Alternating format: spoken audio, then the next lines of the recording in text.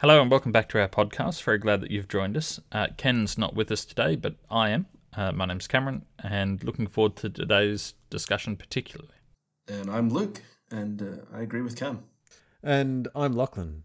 Now, the SDA Quarterly is moving on through Genesis into the story of Joseph. Joseph is only given, three lessons, or two topics, really, the story of Joseph in the quarter, which is unusual given that the story of Joseph is about about a quarter of the entire book of Genesis. Yeah, it's going to be close to that, yeah.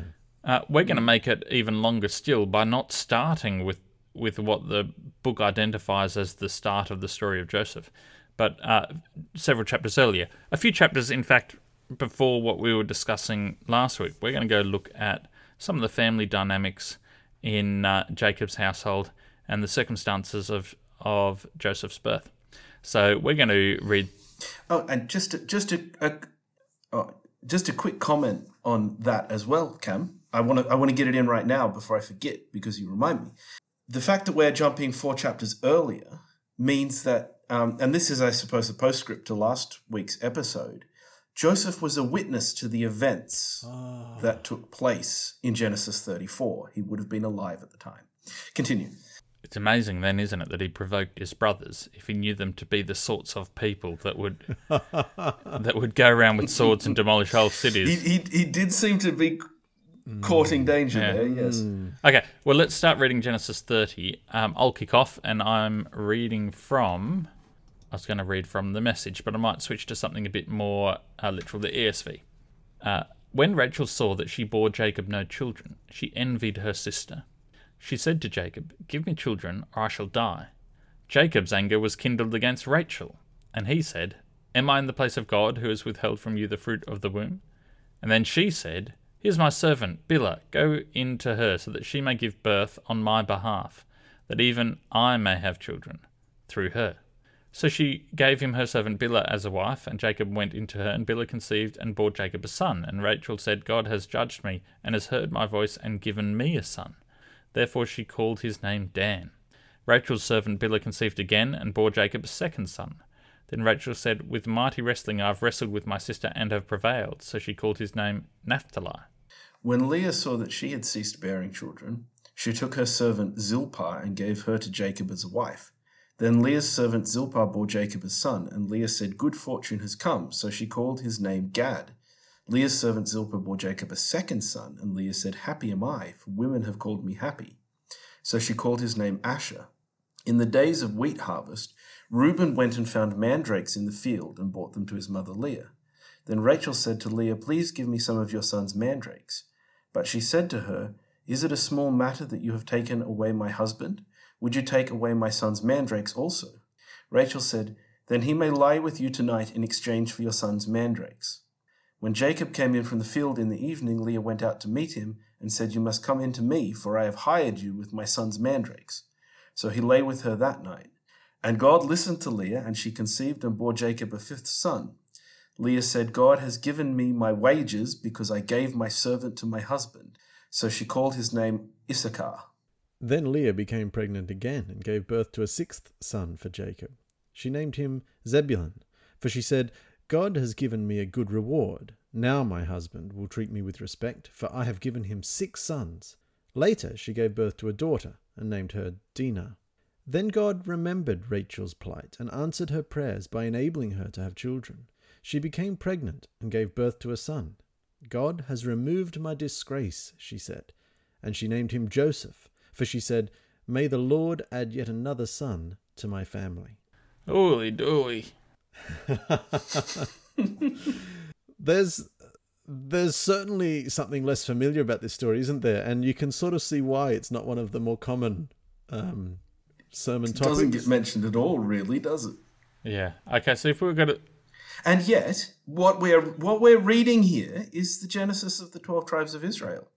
Oh, absolutely. This is how the 12 tribes of Israel were formed. More remarkable than that, I think, is we're reading the story, the account of the 12 tribes of Israel recorded by the 12 tribes of Israel. You can understand a somewhat messy, not so neat, not so smooth origin story, if it's being documented by a modern, impartial journalist or historian, it's very difficult to understand what's going on here when this is the story as recorded in the culture of the descendants themselves.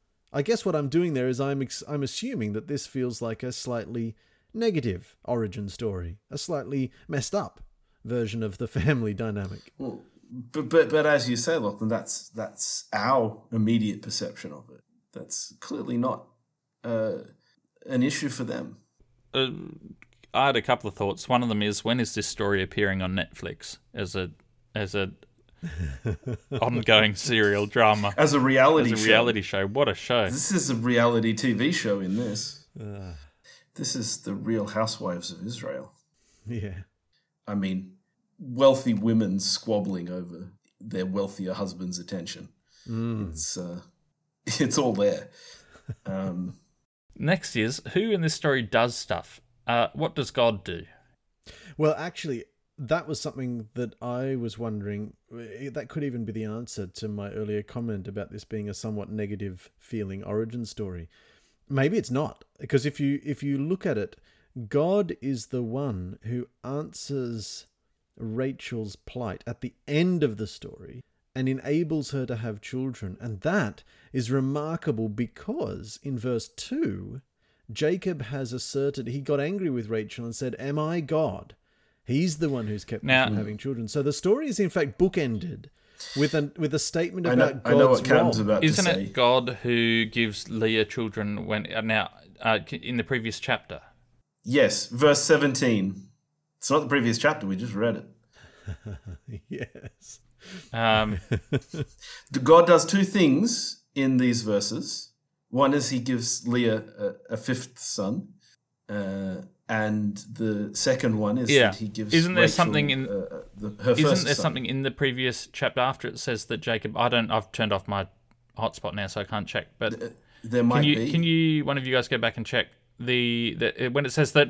Yes, Jacob you're loved right. Rachel but despised Leah or something, and then there's some. Can you read it, Luke? Yes. So starting from Genesis 29, verse 30. So Jacob went into Rachel also, and he loved Rachel more than Leah and served Laban for another 7 years. When the Lord saw that Leah was hated, he opened her womb, but Rachel was barren. And Leah conceived and bore a son, and she called his name Reuben, for she said, "Because the Lord has looked upon my affliction, for now my husband will love me." She conceived again and bore a son, and said, "Because the Lord has heard that I am hated, he has given me this son also." And she called his name Simeon. Again she conceived and bore a son, and said, "Now this time my husband will be attached to me, because I have borne him 3 sons. Therefore his name was called Levi. And she conceived again and bore a son, and said, "This time I will praise the Lord." Therefore she called his name Judah. Then she ceased bearing. Right. So we actually... So it's really the Genesis 30 is just a continuation. It's a continuation. Right, we actually jumped in partway through. We jumped in after the pilot episode. So God's action is simply, it's inferred that he does withhold children from Rachel, and specifically gives Leah children because she is despised by her husband. Yes. And that is extremely problematic because God withholds children from Rachel because Jacob doesn't love Leah, not because Rachel has done anything wrong. Well, okay. While we're on the subject of people doing things, although you could imply or infer all sorts of things, but that's we need to get onto that. So that's what God does. What do Rachel and Leah do in this story? One of the things they do is they name their kids. Jacob doesn't seem to be involved in that process, which is interesting. They each, this is competitive childbearing, and they each cheat. Yeah. They use one of their servants, and the servants don't get a voice at all in this story. Rachel says, "Now God has given me a son." Yeah, they don't get to keep their own kids either. The children immediately go to to Rachel and Leah. So much so that as we remember the story, as good Christians, we acknowledge that Jacob was polygamous with 2 wives. But certainly I, until just recently, the last few weeks when we already anticipated this detail about Jacob's family. I just didn't even realize that a third of the tribes of Israel actually came from these maidservants. And Lachlan, if you want to feel really, really uncomfortable about that assumption, go and read The Handmaid's Tale. Right. If you haven't already. Yeah. Which puts this particular practice that is referred to in this chapter in a modern context and shows you just how horrific and abusive it is, morally speaking. But particularly from the perspective of the woman who is the servant, who essentially has a child that gets taken away from them. Yeah, I mean, I can understand a lot of trauma there. I think it has to be acknowledged that it appears to me that while it may have moral complications, it appears to me that it is at least legal in the context that we're reading here.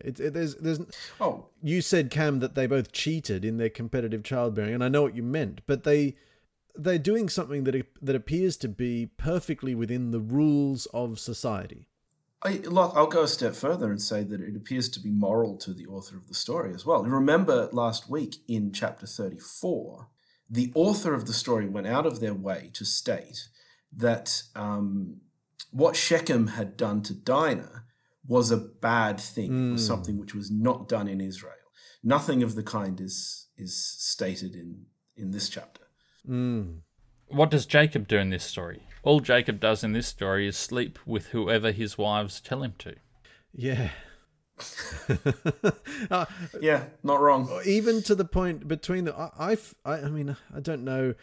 I don't feel like I have a great window into polygamous dynamics, but it just feels a little bit weird when Rachel, in verse 15, Rachel answered, "I will let Jacob sleep with you tonight." And then, how is Rachel the one who gets to make that call? Okay, no, because Jacob prefers her. Yeah, fair enough. She's the favorite. Okay, that's probably right. And it's to my reading, it's implied here that Rachel is rather enjoying making Leah pay for the privilege of having a chance of bearing more children to her husband. Just pretty dysfunctional. Also considering that they were sisters. I mean, they are sisters. And Leah goes out and says, you must come in to me, for I have hired you. Now, that's the point where Jacob says, hang on, hold on a minute. I'm not going to be bought and sold. Yeah.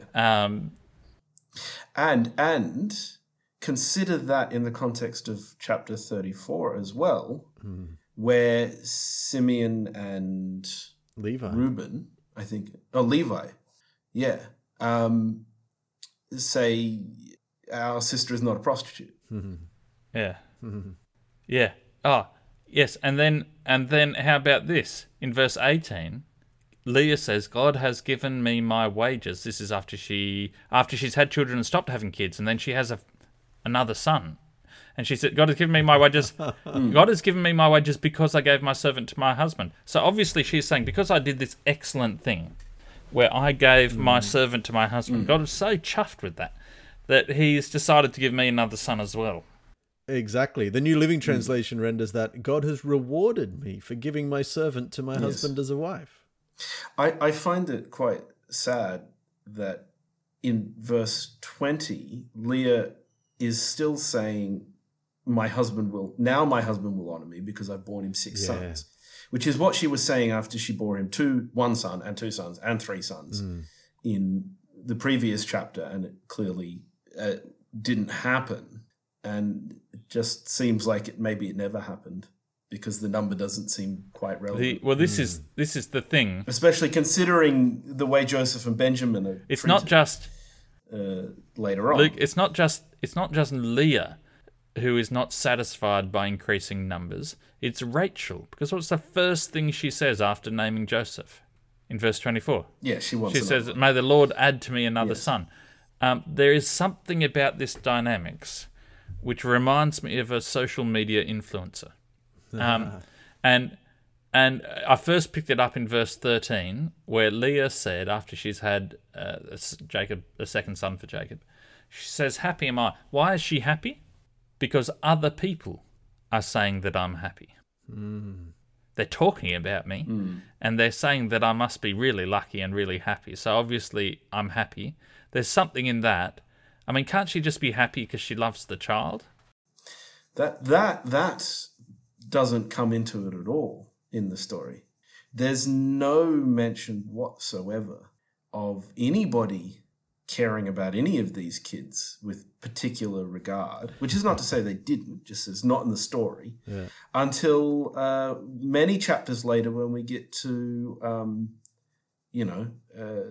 what Jacob thought about Joseph and Benjamin. And even then, that was because of he loved their mother. And the story is capable of doing it because it's several times in the story of Abraham. Abraham expresses, love for Ishmael. Can't Ishmael live in your son? And Hagar expresses love for her child, in very poignant ways. So it is. One speculates, and I'm going off script now in terms of outside the text, but this is a large household with lots of servants. I wonder if, in fact, the children were taken off the maidservants, or whether the maidservants were made to do all the work. How involved were the mothers with their children? It's not even really implied, but it's consistent with what's written here, that maybe they were just, desperate to wean the child, get pregnant again. Right. Right. Do you know they claimed them, but they didn't actually do the it's looking possible. after. But I think that's kind of how, as I understand, it's kind of how maidservant worked. Anyway, their job was to help raise the role of maidservant hasn't changed much in that regard. We just call them nannies now, or au pairs, or what have you. There's a fascinating detail in here. One of you already just referred to the fact that Rachel later in the story does in fact die in childbirth. There's a very poignant preemptive comment here in the first verse here of chapter 30. Rachel saw she's not having any children. She becomes jealous of her sister and she pleads with Jacob, give me children. Right, that's the plea. But notice what it says. She pleaded with Jacob, give me children or I'll die. And then... Yes. That does seem to be a sort of dramatic irony. What I was just wondering about is Dinah is mentioned here, so we know when she was born and to which mother, and what order she comes relative to everyone else. Do we think Dinah is the only girl born to these 4 women, or is she only mentioned because of what happens in 34? Yeah, I suspect that she's not the only daughter, but she's the only famous daughter. That's what I was thinking as well. Yeah. Hey, Cam, your phrase, competitive childbearing, has really sparked a perverse thought off in my mind here. What was the promise God made to Abraham? It was that Abraham's descendants would be multitudinous. And Abraham manages to achieve that through one son of promise. And that one son of promise, Isaac, has 2 sons, Jacob and Esau. The multiplication isn't working very well. The becoming as prolific as the sands on the beach isn't working.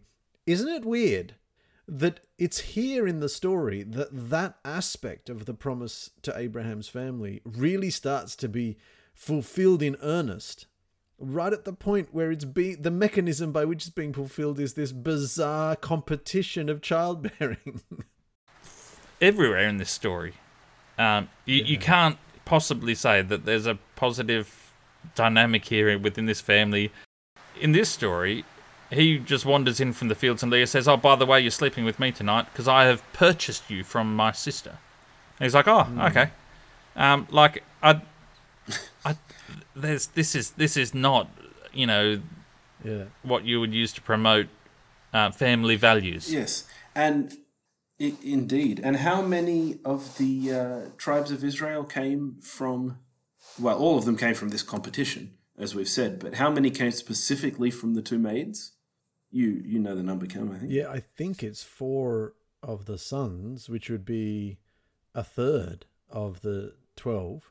And these 4 tribes are not considered inferior to the others in any way, because of not taking into account future events, but because of their lineage, they're not considered inferior. Right? They're considered equal sons of And Jacob. the competition between brothers is between the children, in inverted commas, of Leah. Oh no, they are children. The children aren't in inverted commas. The of is in inverted commas.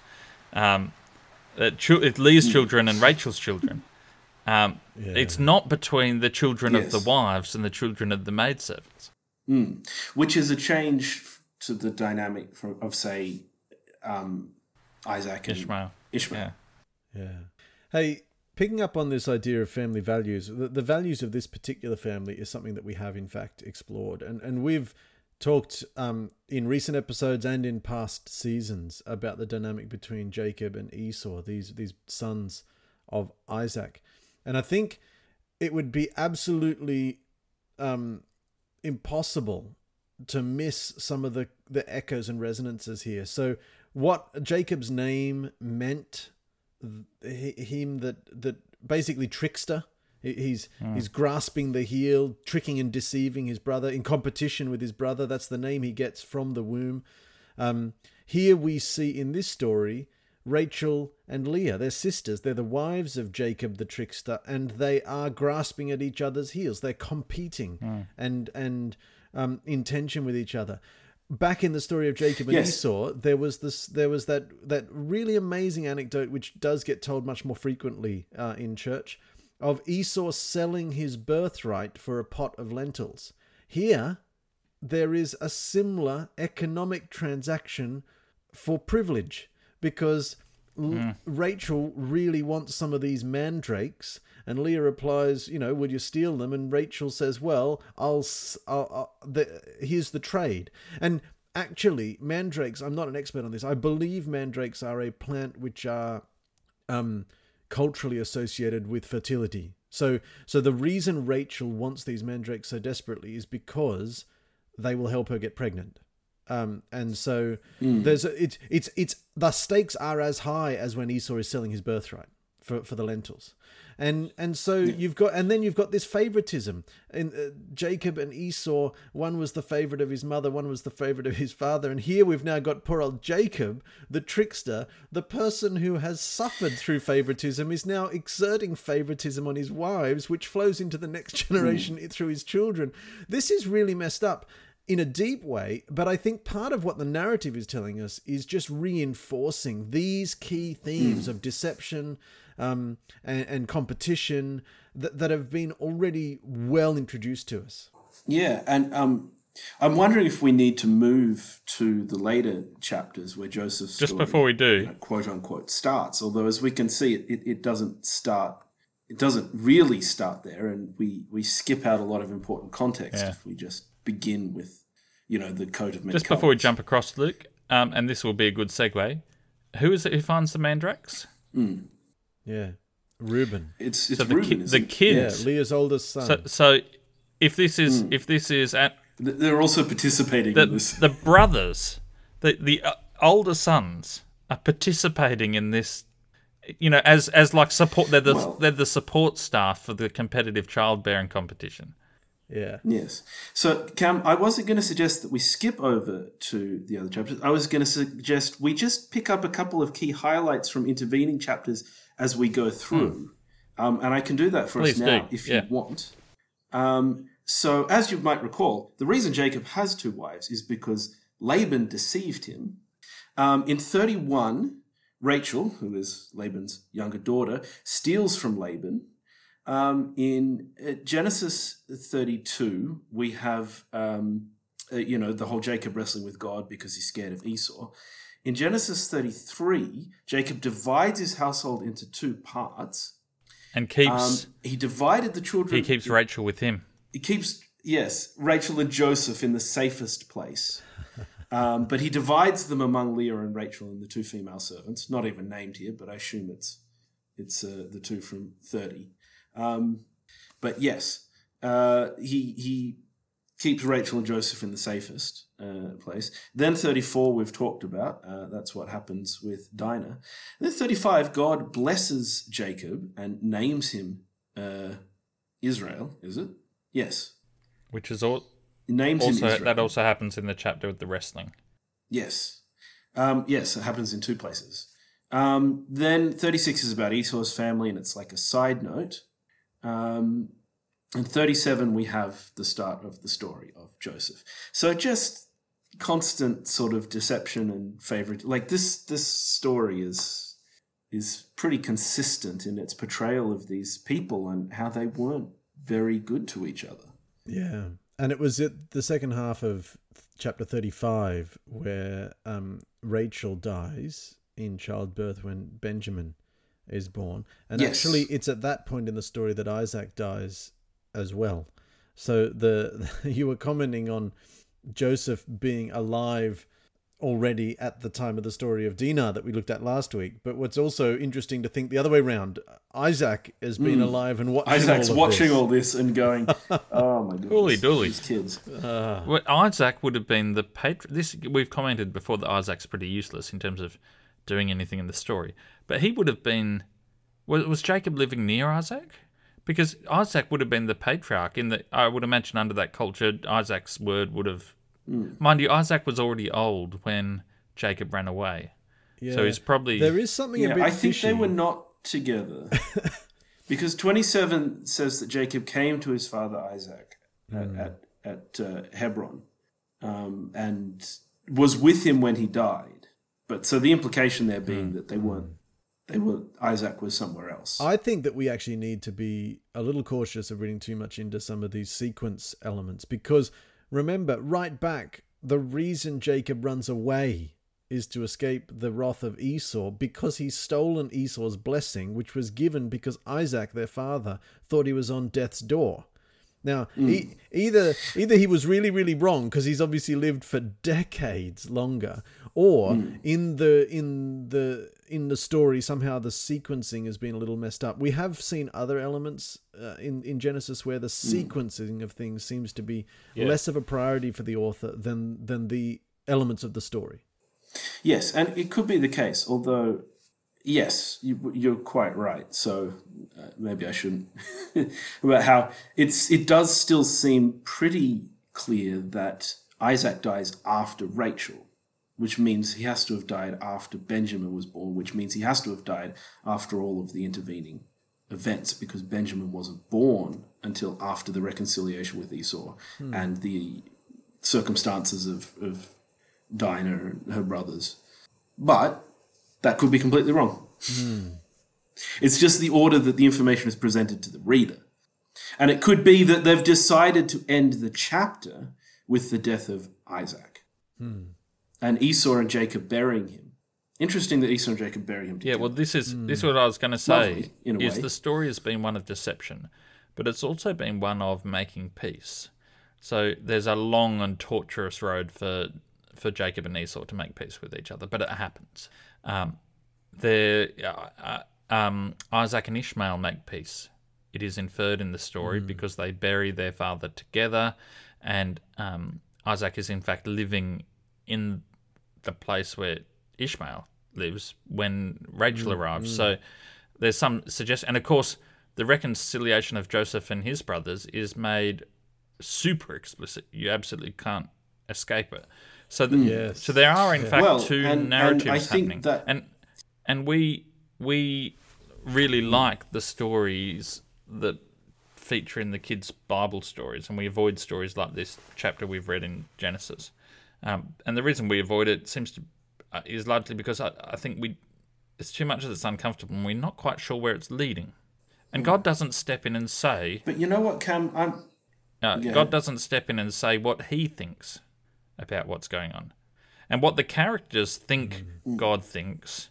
I don't fully agree. I'm not sure if God rewarded Leah for giving her servant to Jacob. That just seems a weird thing.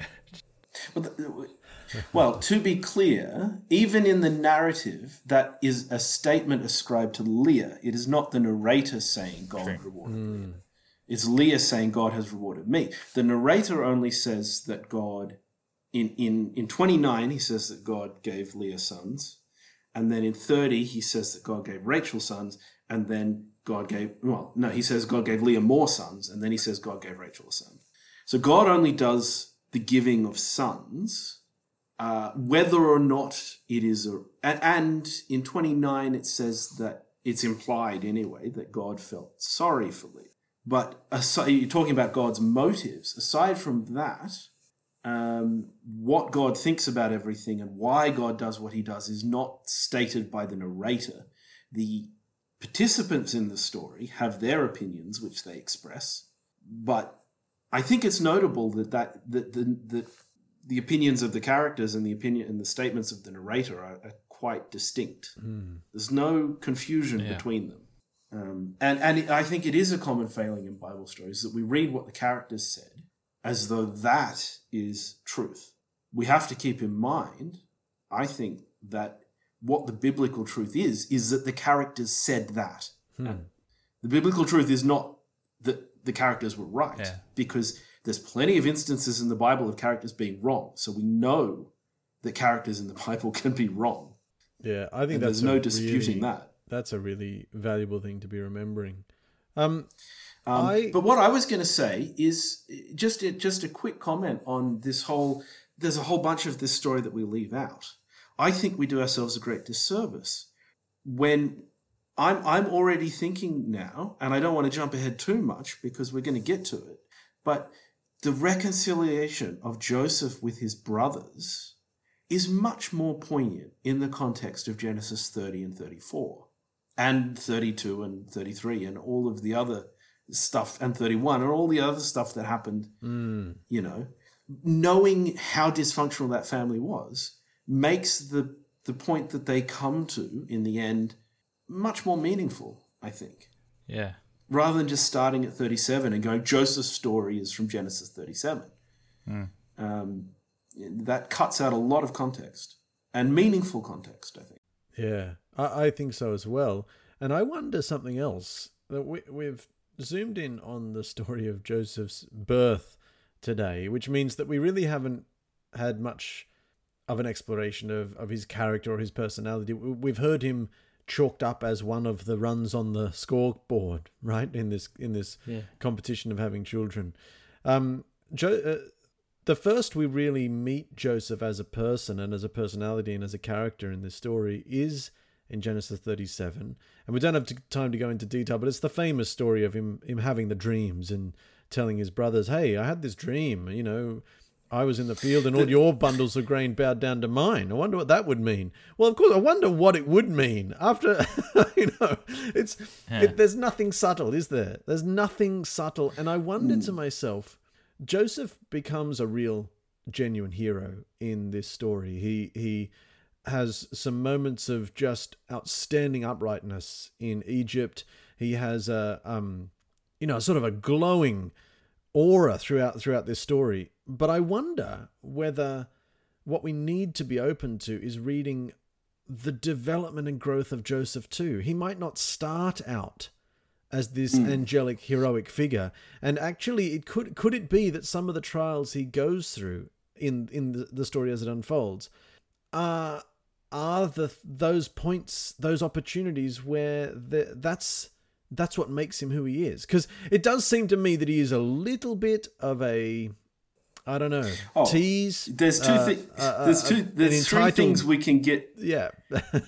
Yeah. Three things we can learn from Joseph from verses 1 to 11 of 37. One is that he's a snitch. Yeah. 2 is that he's spoiled. And 3 is that he has no shame. He's just like, I had this dream about how great I am. I should tell him. And we know he's spoiled. We know he's spoiled not because the coat had many colours, because I don't think that detail's in there. But it does say that the coat had long sleeves. And if you have long sleeves, you're not going to be asked to do any of the dirty work. So you're not... It actually does say robe of many colours. Well, mine just says a beautiful robe. A beautiful robe. I'm in ESV. Okay. Oh, well, mate, it was good to look at. Anyway, the point stands, Cam. If it's beautiful, you're also not... Yeah. So it's a fancy coat. It would get dirty. Is it possible that the home environment was so toxic, it was necessary for Joseph to be removed from it for him to grow in character? Oh, well, that's a very interesting thought. That is interesting. What if there was? Yeah. What if there really genuinely was a sense in which Joseph's brothers selling him into slavery was what God wanted? Because Joseph says that at the end of the story. I mean, I think it's one of the clearer examples of that, because not just for the sequence of events, but as you say, for the growth of character. Yeah. Because let's say that Joseph went straight from who he is in verse, 11, or verse 8, or verse 2. Let's say he went straight from that to a position as the second most powerful person in Egypt. Do you think he would have done a good job? Yeah. Well, there's a separate issue here, Luke, about whether he did in fact do a good job. He did a very good job of rescuing an entire nation, in the process of which he effectively orchestrated the transition of the entire Egyptian nation into one of official servitude to Pharaoh. Pharaoh owned them. They sold themselves. Mass slavery was a thing that happened under Joseph. Yes, and we could have a very interesting debate on whether or not mass slavery is morally preferable to mass starvation. Well, let's postpone that one for next week. Let's do that next week. Yeah, we've got a couple of things. I propose that next week let's pick up the story of Joseph while he's in Egypt. Yes. And then the following week, and I think we can jump that, because everybody knows the story of how he got to Egypt. It's that's the bit of the story we don't need to read. And then in our final week, we're going to come back and look at the story of Judah and Tamar, which is a real turning point in the story. And we may resurrect from the archives the previous discussion to include in there with some valuable points that I think will help sum up the book of Genesis.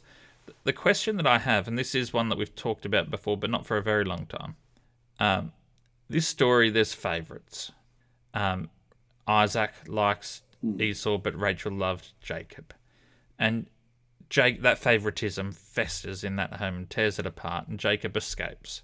And Jacob is himself deceived, ends up with 2 wives, has favourites. There's then favourite sons. This is really toxic. Isn't the story of the nation of Israel a story in which God has favourites? Yeah. Or is it? I thought you were going to land that somewhere else, Cam, so well done. Because it seems to me that one of the things...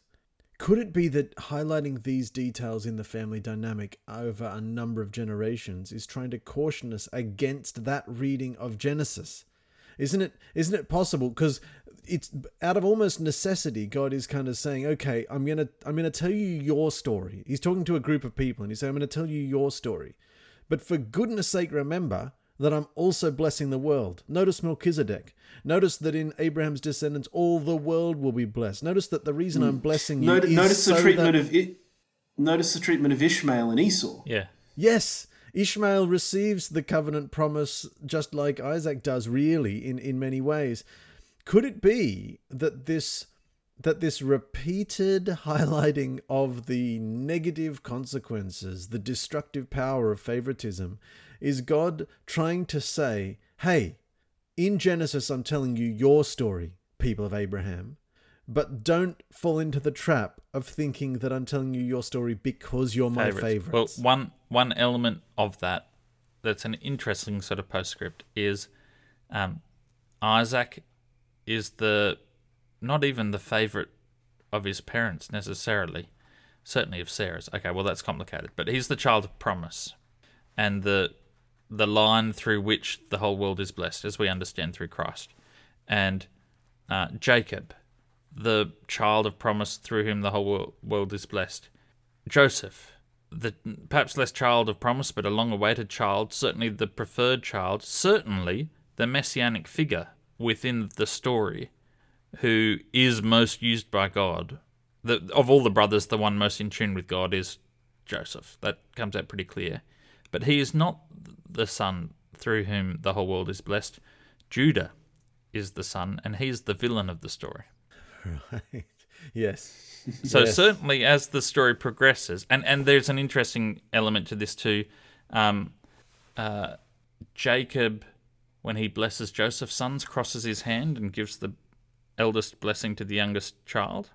That happens at the end. But then there is some statement after that Well, where God says, all right, I've had enough. We're just going to give the oldest child the blessing and, for the oldest child. And there's some... I was going to say, and this is probably more a comment for actually off the podcast, but we need to spend at least some time in the context of one of these 3 episodes that remain on this topic, talking about the blessing that Jacob gives his sons at his death, which obviously comes at the end of the story of Joseph. I think we talked about it off podcast at the end of last episode because it was included a bit. 34 is referenced in his blessings or lack thereof. Yeah, we did include Candace. We included that in the edit. Specifically of Simeon and Yeah. Levi. Oh, good. Yeah, but we should come back to that a bit more because this idea of blessing sons is an interesting one, and I've actually got a really interesting thought about Judah and his blessing from Jacob. We need to revisit these. I'm going to call time and say for 2 reasons. One is that it is time, and second is that my phone's got 3% of battery. So if I do not wrap this up soon, I might lose the chance. We hope that you've enjoyed this discussion. Heaps more to discuss next week, so join us again next week and the week after. And we think we might have kept some of the best ideas for last. And certainly I'm finding this journey through Genesis is leading in directions I had not anticipated. Feel free to share this podcast with any of your friends and anyone who you feel would benefit. And you can email us with any thoughts or comments at sabbathschoolfromhome@gmail.com. Thank you so much for listening.